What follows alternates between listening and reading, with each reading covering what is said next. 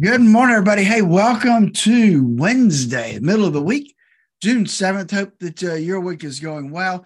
Hey, we ended up in the green yesterday, and we'll talk about that and more when we join the radio crew here in just a second. Before we do that, though, let's not forget that, hey, when it comes to your retirement, there are a few things that you can control when it comes to your investments. And one of them, the biggest one probably, is risk.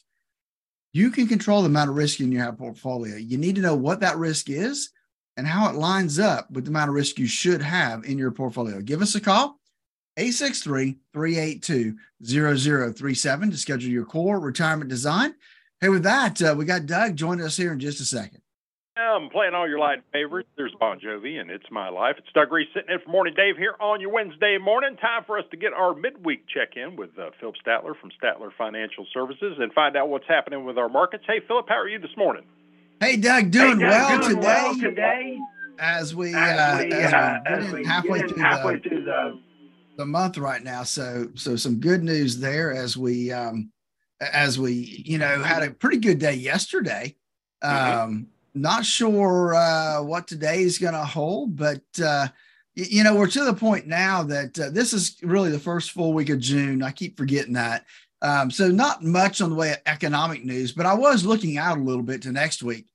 And next week's kind of a big week. We got the consumer price index and the producer price index comes out next week. So, and retail sales. So next week, economic news is going to be driving the markets for sure as we get into towards the last month of this quarter closing out. So some big numbers coming in next week. Not as much economic news this week. So I was looking at some different things. The big news today, I'm going to say, is China. China came out and really with some disappointing numbers. Their exports fell 7.5% in May. Now, from a year ago, year over year, down 7.5%.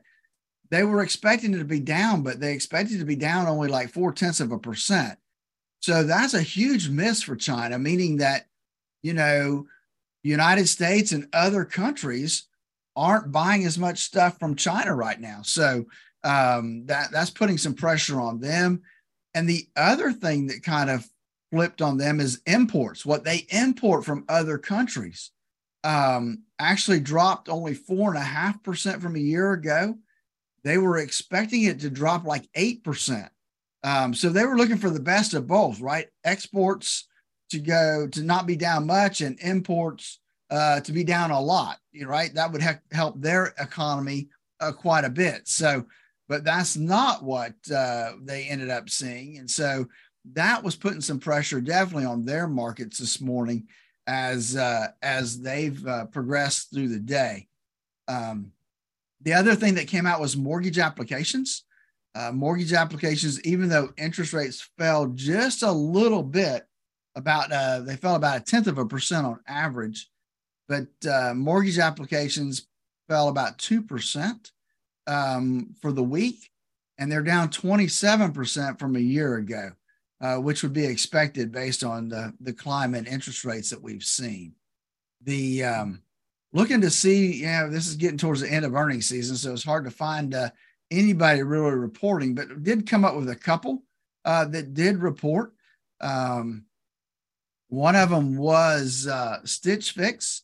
They reported their third quarter revenue and adjusted earnings came in above expectations. They're really working on improving their efficiencies and maintaining some profitability and some cash flow during this next quarter. And they're getting a nice bump. I mean, they're a cheap stock, Doug. They're only trading at they closed yesterday probably at about $3.65. They're up 9.5% this morning. So still a big move for them. GameStop reports today after the market closes today. They're expected to do better than expected right now. We won't know until the end of the day what that really looks like for them. The other company that reported was not a company I'd really ever heard of before. It's called Yext, Y-E-X-T. They're an online marketing firm, and they reported better than expected results for this last quarter. They actually earned a profit of 8 cents a share, and came in at almost $100 million of revenue. They were expected to make about 5 cents a share. So they had a good quarter as well. They're trading up today 17.7%. So nice to see some good news out there that's floating into the markets. Yesterday at the close, we ended up across the board, not by a lot, but hey, it was green ink and we'll take it. The S&P 500 was up $10, closed at $4,283. I think I saw a headline that said that that's the best close they've had since last August, if I'm not mistaken. The Dow up $10, which is basically nothing. And the NASDAQ up about $47. They closed at $13,276. So at least everything was a tinge of green as we closed out yesterday. Heading into today, we are on the right place here. We have a tinge of green again heading out. The Dow is up about $13. The S&P 500 is up $4, and the NASDAQ 100 is up 10. So when I say it's a tinge of green, I mean a tinge, not much. It'll be interesting to see what way the market heads at the open, because it's just so skinny right now in terms of the trading volume. On silver's basically flat right now. Still under 24 at $23.68 an ounce. Gold is down about 1/3% at $1,974 an ounce.